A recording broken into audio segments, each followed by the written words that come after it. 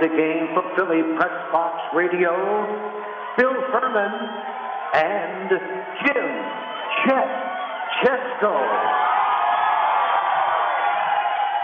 It's Wednesday, April 15th, 2020. Welcome to the Philly Press Box Radio Roundtable, brought to you by the Irish Rover Station House in Langhorne, PA, and Allstate Insurance in Westchester, PA.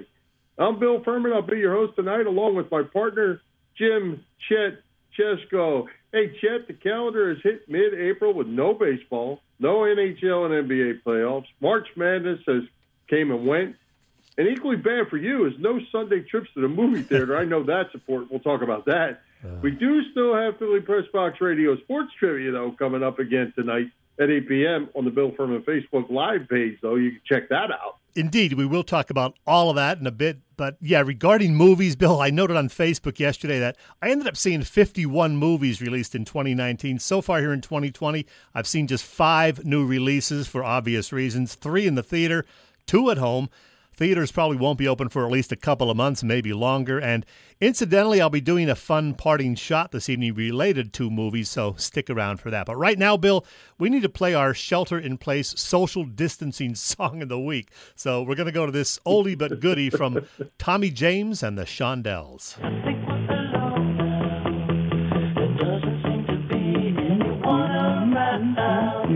Ain't that the truth? Yeah, isn't that the truth? Good song, too. Yeah. What year is that from? I don't know exactly, but I'm going to say 67-ish. Okay. 1967. Well, hey, Chet, I can tell you this. Regardless of what happens with the 2020 season, and at one point we are going to play ball, but we're sure of one thing. The Baseball Hall of Fame Golden Era Committee is going to vote in December to select its class of 2021, and former Philly Dick Allen is on the ballot again. Yeah, as we know, Allen as well as Tony Oliva fell 1 vote short when that committee last met in 2014, and everybody's hoping that we'll get a better outcome this time around when the Golden Days Era Committee meets, or whatever it's called now. I think it's going to happen. Everybody is hoping so, and there's a lot of optimism that Dick will finally get in. Absolutely, and there's nobody better to talk on this subject of Dick Allen being deserving of the Hall of Fame than our first-time guest, Mark Carfagno, a.k.a. Frog. And, Mark, welcome to Philly Press Box Radio for your maiden voyage. Thanks for having me. Hey, Frog. How are you doing? We're doing great, man. Doing great. Hey, Frog, that's great. Before we talk about Dick Allen, for folks who don't know, when did you actually work for the Phillies, and what was it like working for the organization back then? Well, I actually started working at Connie Mack Stadium, but that was just selling newspapers for the old Philadelphia Bulletin. And I actually started working for the Phillies at Veterans Stadium in 1971 on giveaway Sundays and giving out all-star ballots. And then in the mid-July of 1971, Bill Giles felt they needed more people on the ground crew. So I was hired then, and I stayed there for 33 years. I thought I'd only stay there for till the end of that season or till I got out of college in 1972. But I kind of, being a baseball nut that I am, and I decided to stay there, love baseball, met some great people, met some great players, saw the greatest of the greats. I think I saw better ones at the old ballpark, Willie Mays and Hank Aaron, although they did play at the Vet near the end of their career. But, watching players like Stan Musial and on TV, Al Kaline and Tony Oliva and Rod Carew and players like that, these are the greats of the game. And to be able to see them up close, when they came, Willie Stargell and Johnny Bench hit 3 home runs off Carlton that one game. Yeah. Just some great athletes, big, fast, strong, and it was just, terrific. And had the best seat in the house right behind home plate. And, Ruley Carpenter, the old owner, used to sit down there in the tunnel with us for about the first 5 innings. Oh, wow. And he was really a huge baseball fan. Well, hey, Frog, so you weren't there with the Phillies yet when Dick Allen was there from 64 to 69. How did it happen that you and Richie, Dick Allen, eventually hit it off and, became pretty good friends? Actually, I met him the first time in 1971 when he was with the Dodgers. And we were actually leading our lunch, which was, I would say, like 4 o'clock. And Dick came in wearing a vanilla velour leisure suit, big fedora hat, shiny cream shoes, and he come in. He was looking for the old groundskeepers, and just to make sure they were still working it, at veterans, because they went from the grass to the asphalt, and indeed they did keep a few. They did keep a few from the Connie Mack Stadium, and because taking care of the pitcher's mound and the home plate was really an art. And then them old-timers taught us. And anyway, Dick sat down with us, and we talked a little bit before he was headed down back to the Dodgers clubhouse. But that's the first time I was really introduced to him, But then for the first time in 1975, when he came back, I was actually in my locker room. I think it was May of 75, somewhere in there, and they had the press conference upstairs. And after they had the press conference, Larry Shank wanted a photo shoot, so they took him from the fourth floor, I guess, and down to the bowels of the stadium. If you're familiar with Veterans Stadium, they had that home plate tunnel, and our locker was right there. So he's walking down the tunnel, and he said, "Stop, gentlemen, I have to go inside and see somebody." And he didn't let nobody in. He just walked in, and he walked by me a little bit, and he went right to the back and saw. In the laundry room was Pete Cera. I don't know if you remember Pete Cera, was the old clubhouse guy. Yeah. He was a trainer in the minor leagues, and he took care of Dick when Dick was first got off that plane in Tampa. When segregation, he couldn't, eat with the white players, and Pete really took care of him. He never forgot of it. Pete was only about 5'3" or 5'4", but he really fought for Dick, and he fought for the other black players. And he loves them. He calls them his mother. Mother Siri, he used to call him. And Dick's mother, Era, was very appreciative of what Pete did for her son.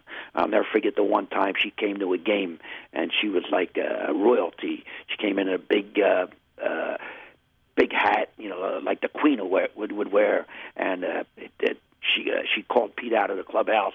And, of course, Dick was there, and the players came out. And, she gave Pete a big hug and said, "Thank you for taking care of my son." Now, this is, when Dick went to the minor leagues in probably, in 1960. So you're talking, this is like 15 years later. She's still thanking him. And Pete was a great guy. And then I knew right then that, hey, this guy must be special. He's talking to the little people. And before he even went onto the field for that photo shoot. And then, naturally, he started playing.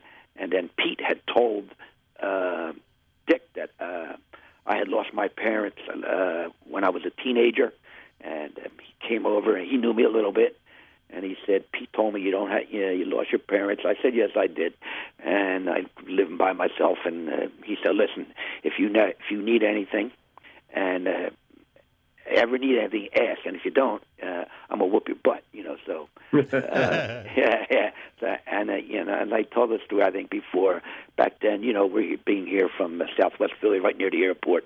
We like to go to the South Jersey shore, whether it was Avalon or Wildwood or whatever. And and when the team was away, we generally went down the shore. But there was times I was just financially strapped. I really couldn't go, and I'd go into my locker right before the weekend, and there'd be like 100 or 200-hour bills in there, and of course that was left by Dick. So, wow. And then in the off season, I'd go up to his farm. I met his whole family. His daughter who was fatally shot. His two sons. I stayed over there. His first wife Barbara, what a wonderful person. They were just they're just great human beings. And and the rap that he gets, the bad rap, as being a malcontent and. I guess the best way to explain it, you probably know Chet, is he's just a little bit misunderstood. Yeah. He's very shy, but I'm telling you, talk about a nice person. I couldn't meet a nicer guy, and it's just a shame that that stigma that was placed on him, mostly by that Bill James, and of course some of the sports writers in Philadelphia and nationally. It just seems it will never go away. Like you read an article now, like the last, he's gaining momentum for the Hall of Fame. You read all the articles, same ones I do, and but it's always somebody always has to put that "but" at the end, and that frustrates me. Why that happened? That's 60 years ago, right? Almost 55 years ago. It's 2020, so now you're talking 19. That's a long, long time ago, and it's not like he didn't beat anybody up. He wasn't abusive to females. He didn't do any drug He didn't murder anybody. All he did, he was a little bit outspoken. That's all he stood up for his rights. And sure, I'd like to have a beer or two, but so the hell did Mickey Mantle. But it never affected his performance on the field. I mean, when he was on that field, he was all business, and he was a team player, and he had the insights to tell me about the game of baseball. How it should be played. It's just to watch him take batting practice, and the way he would do it was, he'd go and it would be bunt, couple bunts, and then okay, now we're going to try to move the runner. He hit it over to the right side, and then it would be okay. I'm going to go right up the middle. He used to like to hit the ball up the middle, and the legend has it, hit that line drive over Mickey Lolich's head. Then it went in the center field. He did hit them line drives. And then after he got a couple back to the box, thankfully they had that pitching screen there. That poor pitcher would again. I think it was Hank King back then, and Connie Newman. They're just good names that come off the top of my head.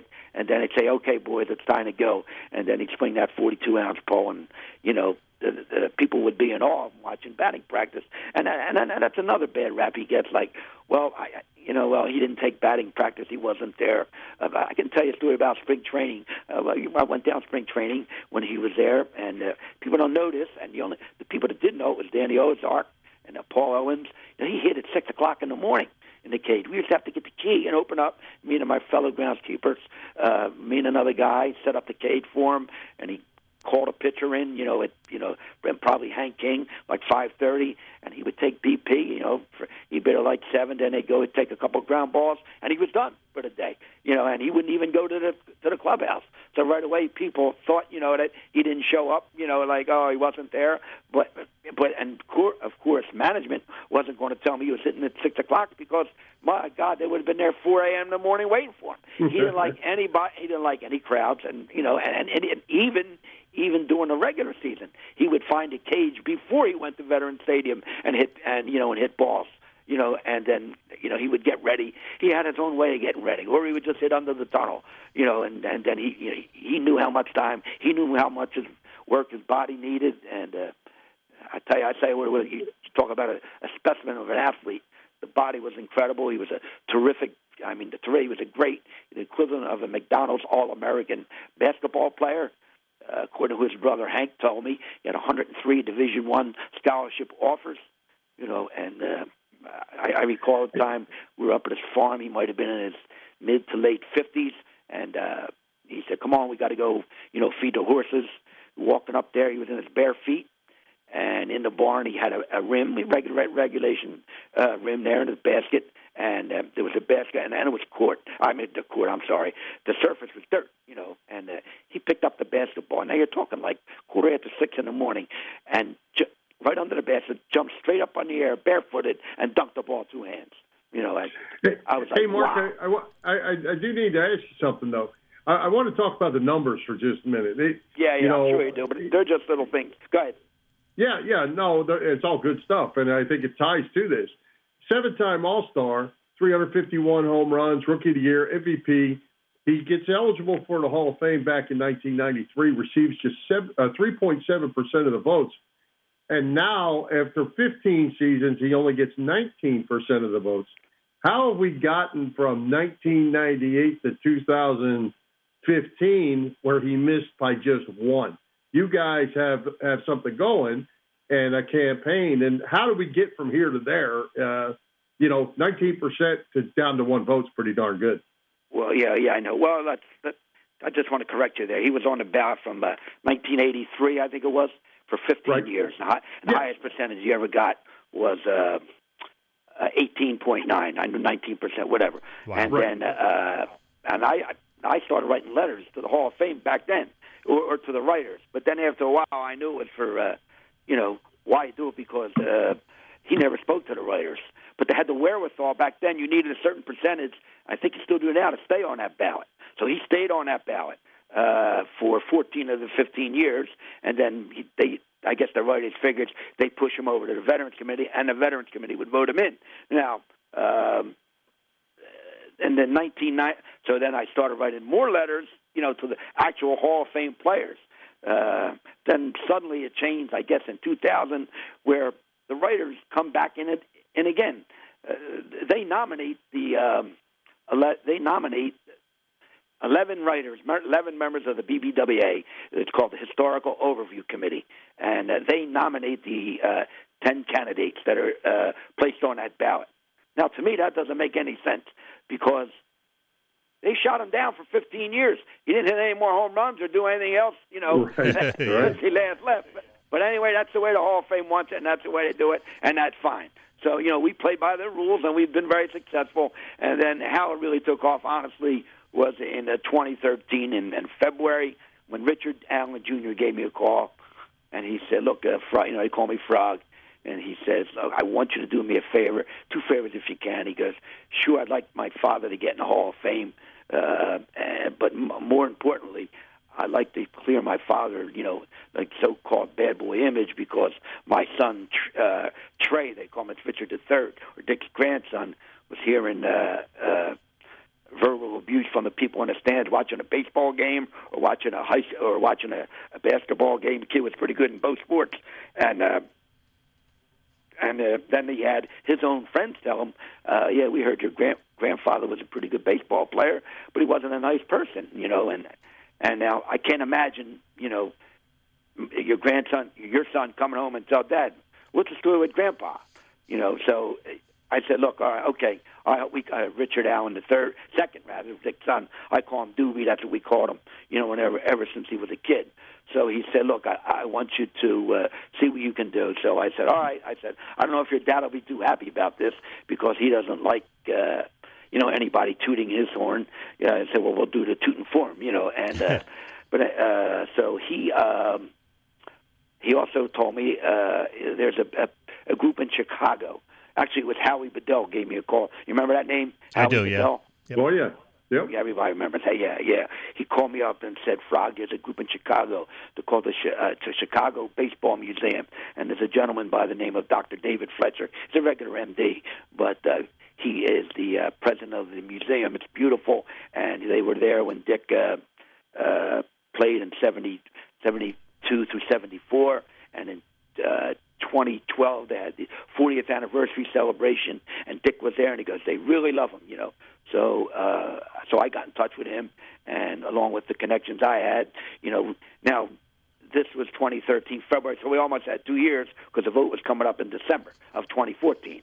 So we had 22 months or something like that. So 2013 went kind of slow, and we didn't really hear too much from Dr. Fletcher and people from the museum. So finally, I just said, you know what, Doobie, I'm going to do it myself. Let's do it. And so Ted Solari from we got this was the real big break we got.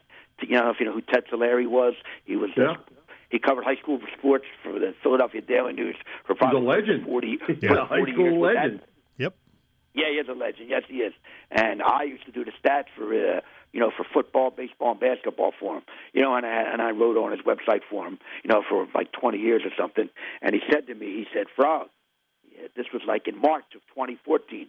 He said on Wednesday night, Dick Allen's grandson, he played for St. John Newman Regional Academy. They're going to be playing a game against Math Civics and Science. They were a powerhouse from Philadelphia, and they were going to meet in a state semifinal game. So he said, do yourself a favor, call Tom Mahan, who wrote for the Daily News, wrote the column High and Inside. I don't know if you remember that. It was Daily News, of course, being a tabloid, and with the sports, I'm sure you, like myself, always start from the back page. Oh, yeah. So when you would flip that back page, the first thing you would see was a little thing called High and Inside, and had little brief paragraphs about sports. So he said, call Tom and let him know what you want to do. So I told Tom. So maybe, sure enough, a couple of days later, High and Inside, it said, tomorrow night, Math Civics and Science in Philadelphia will take on St. John Newman Regional Academy, featuring Dick Allen, Richard Allen III, the grandson of former Philly slugger Dick Allen, who was also a great basketball player, and whose son, Richard Allen, is starting a campaign to try to get his father in, along with Mark Carfagno, and they have this Facebook page. Dick Allen belongs in the Hall of Fame, and So when that came in the paper, when that was in the paper, believe me when I tell you guys, that people either read it online or they read it in the paper. My phone exploded, home phone, cell phone, computer. These people still today, we've been working now, this is like for 6 years, I've never seen their faces. And yet, you see the list. I don't know, are you on that list? Yes. Chet that I sent out? Yep, I got it. Yeah, and you see all the names. There's actually 2 lists because it got too many. I think it's 123 people now. And, these people are helping. But like I said, most of them I didn't see. And, there's some of them are based, and they're good people, some of them. I got the best of the best. Baseball historians. I got Bill Jenkinson. I got Bill Kashadis. I got Dr. Mitch Nathanson. I got Ryan Spader's on board now. I got John Schiffert. All these guys know stats, metrics, stuff. I don't understand them until I'm starting to understand a little bit better. And also, I got some help. Stan Hochman, he got on board. Man, to get a man like him on your side back in 2014 was absolutely huge. And then I said, you know what? I remember Mayor Nutter. He was when he became the mayor in 2008, and he was on the Daily News Live, I guess that show was on. Yep. I don't know if it was Comcast, could have been Prism, I don't know, but it was on live, and it was like the 3rd day in office, and they had him as a guest because he's a St. Joe Prep guy, and they said, Mayor, who's your favorite athlete of all time? And he said Dick Allen. So when I heard that, I went, wow, Dick Allen. Well, anyway, I wrote a letter to the mayor, never heard anything. So in 2014, this thing was going pretty strong. Actually, the mayor at that time, he was in Rome trying to get the Pope to come to Philadelphia. So a friend of mine said, look, Frog, why don't you try calling Councilman Kenny, Jim Kenny. He's a friend of ours. Yeah, I'm a mummer. Jim Kenny's a mummer, and I've seen him down the shore a couple of times. So I told him what I wanted to do. He said, well, the mayor's not here. Maybe I can help. He goes, I'll put a resolution. And, you can come, and I'll bring up the resolution. It'll be like a week or two, and then the next week we'll vote on it, and we'll get the city behind it.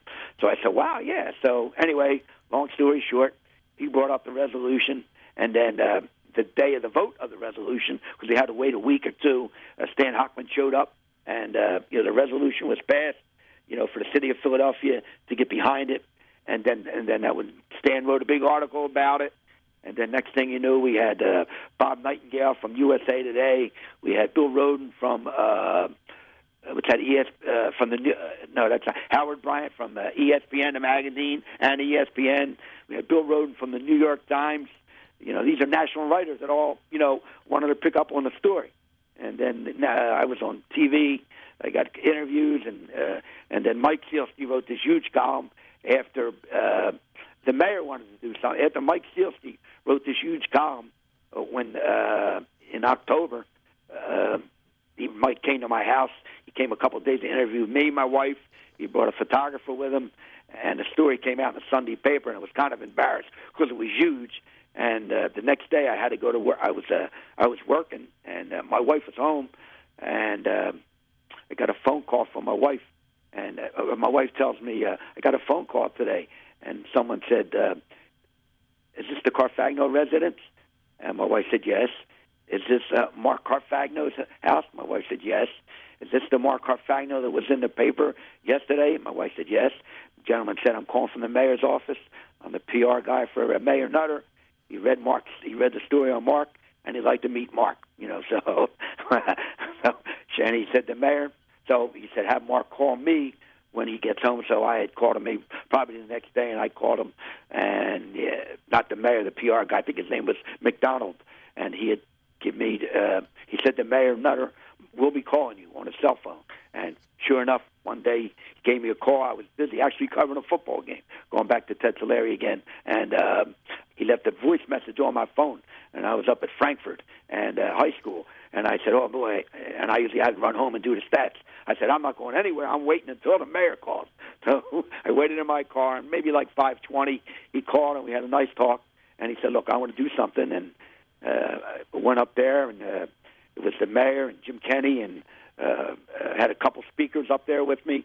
And now we go from city council. Now we go to mayor's office, who wrote a letter, and just coincidentally 2 days later, they announced that Dick Allen was on the ballot. So, with all that, all the help, and I like to tell people, it's a crusade. I'm on this crusade, and patience is my have an ally. Your persistence is my ally, and I'm really not going to stop because we're pretty close now, and we just hope that they do the right thing. We're trying to get some people on that voting committee. A lot of them passed. Another one passed today, I believe. Jim Fry. He was on that voting committee in 2014. Jim Bunning was on the voting committee. He passed. David Glass was a good friend of David Montgomery, the owner of the Kansas City Royals. He passed away. Al Kaline passed away. Oh, God, I'm missing someone else. Well, hey, Frog, let me interrupt you here a second because we got to wrap up in a few minutes, actually. I've mentioned this before. I didn't know that. Oh, I'm sorry. But when I was a kid in the mid and late 60s, Richie Allen, as we called him back then, he was my favorite Philly. And, as was the case for many people, it was must-see TV when he came to the plate in the hope that he'd do something like this in 1969. Here's Bill Campbell with the call. Allen has 18 home runs, 44 RBIs. There she goes. Oh, what a drive. Right over the soft drink sign on the roof. He is too much. So I got to ask you, is this the year that it's going to happen, Frog? They meet in December. Is he going to get the needed votes? What do you think? I think he will. I think he will. They meet December 6th. I don't know what the pandemic going around, but I think they'll have a vote. It'll be December 6th in Dallas, Texas. I got my room booked, and there's a new president of the Hall of Fame. His name is Tim Meade. He actually called me a couple times telling me about the voting process. All I tell him is I want it to be a fair process. That's all. And I think we're going to get the right people on the committee. And, if you go by, like I made one statement, you go, a precedent has been set in 2017 on the modern ballot. Ted Simmons received 11 votes. He missed. 2019, he was on the modern ballot again. He got in the Hall of Fame. So getting 11 votes is an equivalent of 68.75% of the vote. So if you were to get that percentage on a writer's ballot or a Veterans Committee ballot, you're almost guaranteed the Hall of Fame. So to me, it should be a no-brainer, especially with that the voter who got replaced. Bob Watson was there. He took sick, and Dave Dombrowski took his place. And rumor has it that he didn't vote for Dick or Tony Oliva. Like I told Tim Meade, just give me a fair vote. Put the numbers out there, and I think Dick will get in because he has to get in. Because it's probably one of the biggest injustices of all sports. Because when you look at the numbers, we didn't talk the numbers like the OPS. That's the big number. Yeah. 156 lifetime. Once career. It's tied for 21st all time. Just go on Baseball Reference, click that stat in there, and look at all the pictures. Most of them are black and white because they're players like Tris Speaker and Babe Ruth and Mim Mano's on there. The names are incredible. And to see Dick Allen's face there in color with them names, I'm sorry, that has to be a Hall of Famer. It's not a Hall of Famer. There's something wrong. The system's wrong. And, I want the Hall of Fame to tell me, okay, if it's not, it can't be the numbers. You tell me why he's not in the Hall of Fame. And they are going to tell me why. If you don't get in because I'm not going to be one happy person. And neither is Dick Allen's son and the thousands of fans like yourself who strongly believe he deserves an Hall of Fame. And also, I've probably gotten 40 testimonials from players who played with or against Allen, who've written letters to the Hall of Fame that are in the possession right up there in a folder with his name on it that have been there since 2014, and several others have written, and they're there now. His folder keeps bigger and bigger, and the interest and the momentum keeps bigger and bigger, and the biggest, I'm sure it'll be utopia. Let's hope on December 6th. In the state of Dallas, Texas. All right. Well, hey, Mark, we have run out of time already. We used up 30 minutes, but we certainly appreciate you coming by. Great stuff, great insight, and we're with you. We're behind the Dick Allen campaign. I know you're 100%. I appreciate it. Absolutely, both you guys, really. And I'm glad I got to tell. I'm glad I got to tell them other stories about how he took batting practice and how he was to little people. Because the numbers have been talked about a lot. You got it. Appreciate it. Thanks, Frog. Okay, Mark. Thanks, all right, take care. All right.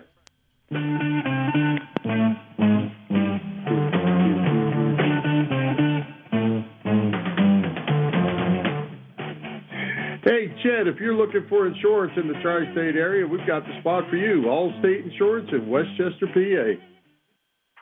Yes, sir, Bill. One of the best benefits of having an Allstate insurance policy is getting a local agent like Dave Lavoie, who is dedicated to you. Building that personal relationship means you can work with someone who knows you and understands your family's needs, someone you can call when you have questions or need help. Dave is dedicated to protecting what's most important to you and your family. Call Dave today at Allstate in Westchester, Pennsylvania, 610-430-0700. Again, the number, 610-430-0700. And hey, Bill, this guy turned 75 on Tuesday. He's played off and on with Deep Purple and also formed Rainbow, Richie Blackmore. And this is part of his solo on Deep Purple's Highway Star.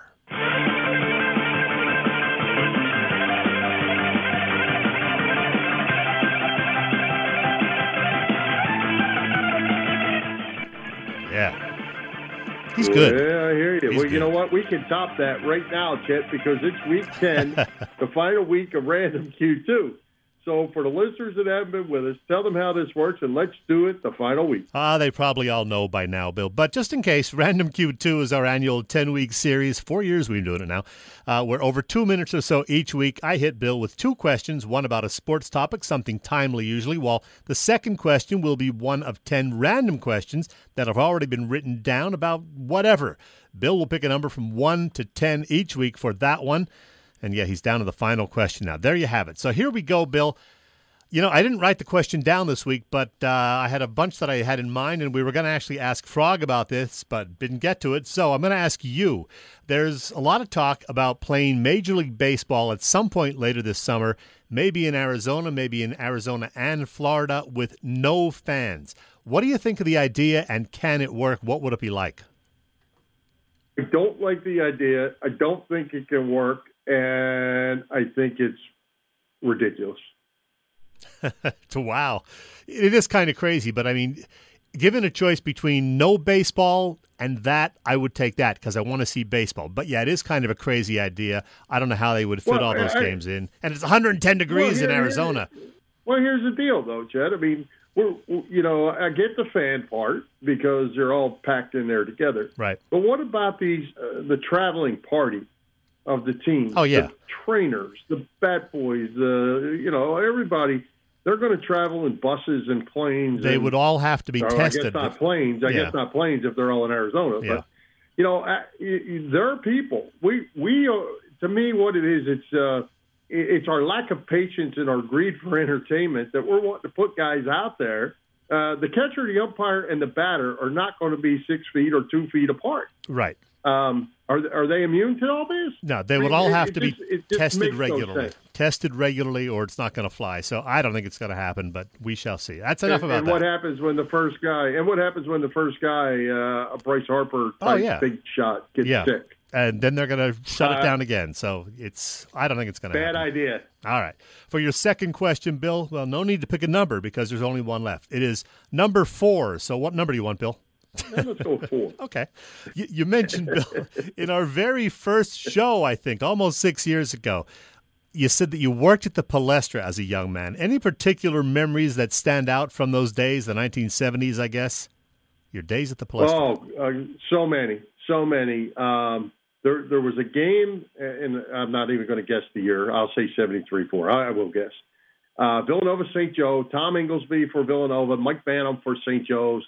When we got done, see, we worked a doubleheader, and Penn usually played the first game, played an Ivy game, and then we would get off work. I was an usher. So 4 to 5 minutes into the second game, they would come actually give us money. How about that? I got paid for that. Whoa. And then we would just roam around. Well, we knew the security people and all that. We always found a spot. Usually right off the bench. If you were watching on TV, it was off the left side because my mom and dad used to always see you sitting there. And that's where we would sit. And St. Joe Villanova was certainly, that year was a special game. Adrian Dantley, John Shoemate, and the Fighting Irish came to town. That was big. They played LaSalle. Just so many great games that took place during that time. Yeah, I'm sure it was a great time for you because you're getting to watch all this stuff for free and seeing these, future pros. So wow. They paid me, Chet. They paid me. Yeah, I know. And you got to see the games. I want to say it was $14. I think they gave us $14 per night at the time. Wow. Hey, at the time, that was a lot. $14 for a kid. No kidding. I was 14, 15 years old. Yeah, that's not bad at all. All right. That's Good it for stuff. Random Q2, Bill. We've done it again. All right, good stuff. I enjoyed it. A lot of fun. Mm-hmm. Wait, Chet, we've had a lot of fun picking our all-time favorite Sixers, Eagles, and Phillies, and it was tough to do. We're going to hold off on the Flyers until we have our next hockey guest. Then we'll make that a hockey night. But I'm not letting you off the hook, my man. We're going to start a 5-week series building our own Mount Rushmore of Philly athletes. So what we're going to do, we're going to pick one a week. It can be the same one if that's what we choose, however it comes out. In the end, we're going to have to get to 5. We couldn't even get to 5 in one sport so far. So are you up for this? We're going to the 5 greatest athletes that we have seen. Well, I'm not entirely sure how we're doing it, really, so explain yourself, Chief. How the heck are we going to do this? Well, what we're going to do is you're going to go first tonight, okay, and we'll go back and forth, and you're going to pick one of your 5. It could be your easy one if you have an easy one, or any one of your 5, and you're going to just say, hey, here's my guy, and here's why he's my guy, and here's who I put him up against, and this is why I came up with him being him or her, being one of the top 5 greatest athletes that you have ever seen. Now, so we're going to talk about mid-'60s to the present. Yeah. That eliminates the Van Burens, Bednariks, and some of them that you and I never saw. Right.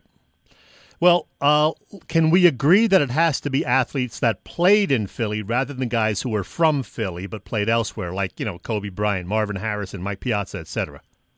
Yeah. Okay. Absolutely. Okay, so it's guys who played in Philly. All right. Shall we begin? Absolutely. All right. You are up. Now, Now, what would the other thing we'll do, Chad, is next week I'll go first. Yes, that sounds good. That's fair. Okay. All right. I have 3 guys for sure for my Mount Rushmore. I'm still debating on the other 2, but we're only going to do one each tonight. And here's one of mine who definitely belongs there, and I bet he's going to be on your list too. He has to be your Mount Rushmore. He is a baseball Hall of Famer and widely considered to be the greatest third baseman of all time, not just in terms of the Phillies, but in terms of baseball in general. 548 career home runs, a 3-time NL MVP, a World Series champion, and a 10-time Gold Glove winner. Of course, I'm talking about Michael Jack Schmidt. And how's this for a tie-in, Bill? Earlier this week, it was 11 years since we lost the great Harry Kalas. And here is Harry the K calling a memorable Schmitty home run almost 33 years ago to the day, April of 1987, with the Phillies playing those Pirates in Pittsburgh. Here's the stretch by Robinson. The 3-0 pitch. Swing a long drive. There it is. Number 500. The career 500th home run for Michael Jack Schmidt. And the Phillies have regained the lead in Pittsburgh, 8-6. And the Phillies dugout comes swarming out to home plate. I'm sure you've never heard that call before, Bill. I have heard it, but hey, I got a tidbit I have to throw in here. Yes. I was at a golf tournament many years ago, and that Don Robinson was at the golf tournament. Really? Yes. Did you talk to him about it? Did you ask him? No, better. I asked him, I had a ball, and I asked him to sign it. Yeah. And say, I served up number 500 to Mike Schmidt. Wow. He did. That's pretty cool. He signed it. That's cool. Years later, I got Schmidt to sign it. Oh, so wow. up on the ball, up on the circular part of the ball, it says I served up number 500 Mike Schmidt. And then on the sweet spot, Schmidt signed it with a big laugh. He enjoyed signing it. I will share a picture of that. That's nice. Yeah, good old Schmitty. It's right here. I can see it. Good old Schmitty and good old Harry on that call. And yes, Michael Jack Schmidt is on my Mount Rushmore of great Philly athletes. So, Bill, you're up. All right. Well, I am going to take my easy number 1 and get him out of the way, Chet. And that is the Big Dipper. Not only the greatest player to ever play in Philadelphia, the greatest basketball player in the history of the game. 3 years with the Philadelphia Warriors where he led the league in scoring and rebound in all 3 of those years. Came back with the 76ers when they became the 76ers after the San Francisco Warriors. Dominated there, too.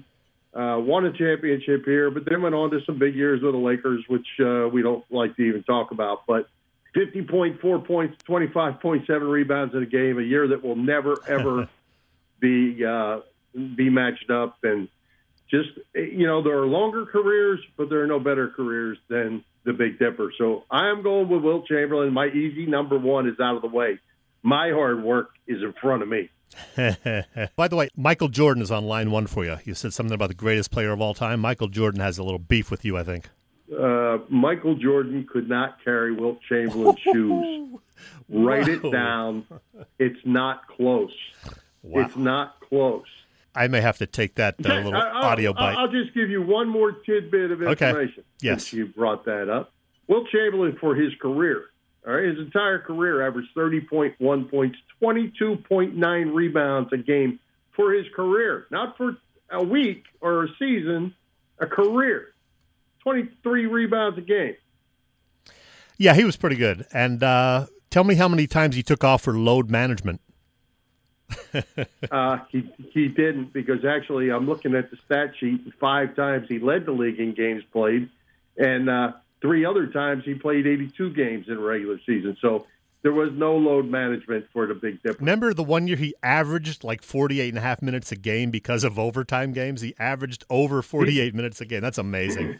He did. And actually he led the league in minutes played in just about every one of his seasons. Good part of them anyway. All right, so we're off to a good start. I have Michael Jack Schmidt. You have Wilt Chamberlain. So 2 great choices right there. And you know what? I said I know who 2 of my others will be, but I'm not sure about my final 2 just yet. And you know what, Bill? Just as we're doing this, the Philly Inquirer is about to start, or has just started. They were going to do it Tuesday. Now they said later in the week. A field of 64 bracket to determine Philly's best all-time athletes. So we'll see how that turns out and compared to our Mount Rushmore. And readers will be able to cast votes. I'm going to definitely have to check that out. The field of 64 coming in the next day or 2 in the Inquirer. So there you go. I will have to check that out as well. All right. Hey, that's a lot of fun. Like I said, the hard work for me is certainly ahead. Yes, sir. All right. So, hey, let's give a shout-out to the PPCC 118 Raz Room. They post great sports memorabilia on their Facebook page so people can take a chance of winning something they may not be able to afford or have access to. All items come with certificates of authenticity.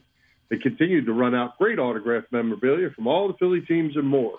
There are only 21 lines available, so their chances of winning are 1 in 21. Pretty good odds. Check out their Facebook page. Like it or follow it. It's PPCC 118 Raz Room. That's right. PPCC 118 Raz Room on Facebook. All right. Well, hey, Chet, a lot of fun talking the Frog tonight. So let's talk about who's coming to Philly Press Box Radio next week. You know what? I'm going to make you wait about 3 or 4 minutes for that. I'm going to make you wait. In the meantime, I want to talk to you about some draft stuff because, as you know, next week is the draft, and I've been hearing Ray Didinger a lot on WIP. He is really, really high on Henry Ruggs, the wide receiver, and most people don't think he'll be there at 21. The Eagles would have to move up to get him. But now Mel Kiper and somebody else have come out with a mock draft that say Ruggs will still be there at 21. And, you know, Ray thinks he would be a great fit for the Eagles. He's a great outside receiver with real good speed, 4.27. I think he runs the 40. If I were them and if I agree, you know, being in the Eagles management, I would move up to get him to, you know, maybe 14 or 15 to be sure. But Ray Diddy thinks he's the best fit for the Eagles among the great wide receivers that are available, you know, Judy and Ruggs and Jefferson and Lamb. So you've watched more college football than me. Do you have any special opinion or any opinion about these guys that are being touted as the best wide receivers? Well, you know, it's such a crapshoot. I don't really have a special opinion yet, but, you know, Ray was the first to admit that he really thought Ortega-Whiteside was going to be all that. Yeah. And so far he hasn't been.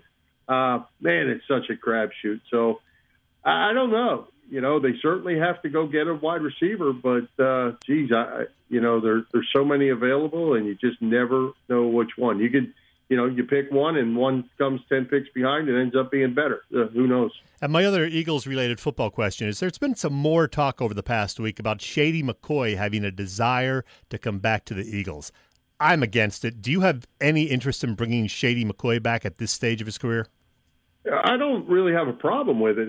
If from what I saw where he wants to come back and be a mentor, and understands his role, and he's a healthy scratch probably most games and available if needed, I'm okay with that. If he comes back and thinks he's getting 20 carries a game, then I'm not okay with that. Yeah, I'm just still not sure about the whole maturity level of him, even though he is like 31 or 32 now or whatever he is. He might be more of a distraction. I'm hoping he's grown out of that. I hope so, but I don't know. I'm not a big fan of that move. All right. Anything else on football? Are we going to talk about our Rest in Peace segment that we never wanted to have again? Should we do that now and first? Here we are having it again? Yeah, let's do that, and then we'll talk about what's happening next week. It was another week of sad news, Bill. I mean, we talked last week about losing Timmy Brown and Al Kaline and Tom Dempsey. And now another week of sad news. We lost Nancy Giles, Bill Giles' wife. We found out that Carl Anthony Towns' mom died of COVID-19. Yankees co-owner Hank Steinbrenner died after a lengthy illness. We just found out today about the Packers' great defensive end Willie Davis losing a battle. And, of course, Pete Retzlaff is the one that we really have to talk about. I remember only the last year or two of his 11-year career with the Eagles, the mid-'60s, but, man, what an athlete. He could play running back, split end, tight end. I didn't realize, but he didn't catch a single pass while at South Dakota State. And yet, in 1958, he led the NFL with 56 pass receptions. Yeah, it was a different era. 56 pass receptions led the league. Of course, they only played 12 games at that time. So he was one of the greats. And Ray Didinger, in his weekly appearance on WIP with the Midday Guys, today talked about Pete Retzlaff. An all-timer. He really is. When you talk about the great players that have worn the Eagles uniform, Pete's right there. That's why his number's retired. That's why nobody's ever going to wear 44 again. He was really a revolutionary kind of player. He came along in the 60s, and he was part of that wave of guys that kind of made the tight end position a real receiver position and really kind of changed offenses, allowed teams to kind of play from the inside out in the passing game. Great player. So Ray Didinger on WIP today. What are your memories of Pete Retzlaff, Bill? Well, I remember him as a kid, and I can remember the day I got his first football card out of a pack, Chet. And he was somebody that was real special and a great player and a fan favorite, and became the Eagles general manager also along the way. So and an ambassador for the club all the way up until the end. He was a better player than he was a general manager, I'll tell you that. But then he also did some TV work for one of the local stations as well as CBS, the network. But yeah, real good player. Made the Pro Bowl 5 times. He was a 2-time first-team All-Pro. And as Ray noted, his number 44 is retired or has been retired by the Eagles. So rest in peace, Pete Retzlaff. Absolutely. And Willie Davis today. Yeah. There'll be more to come out on Willie. But, man, what a great guy. I had an opportunity to be around him a few times. And, Willie made a whole bunch of money in his life. He ended up owning a handful of radio stations and all that. He had a MBA after his playing days there with Vince Lombardi. And speaking of resting in peace, I think it might be the end of the line for the XFL again, Bill. Of course, they had to shut down their operations because of the pandemic in mid-March, and now they've laid everybody off, and it sounds like they might not be back again. So, XFL, we hardly knew you. We hardly knew.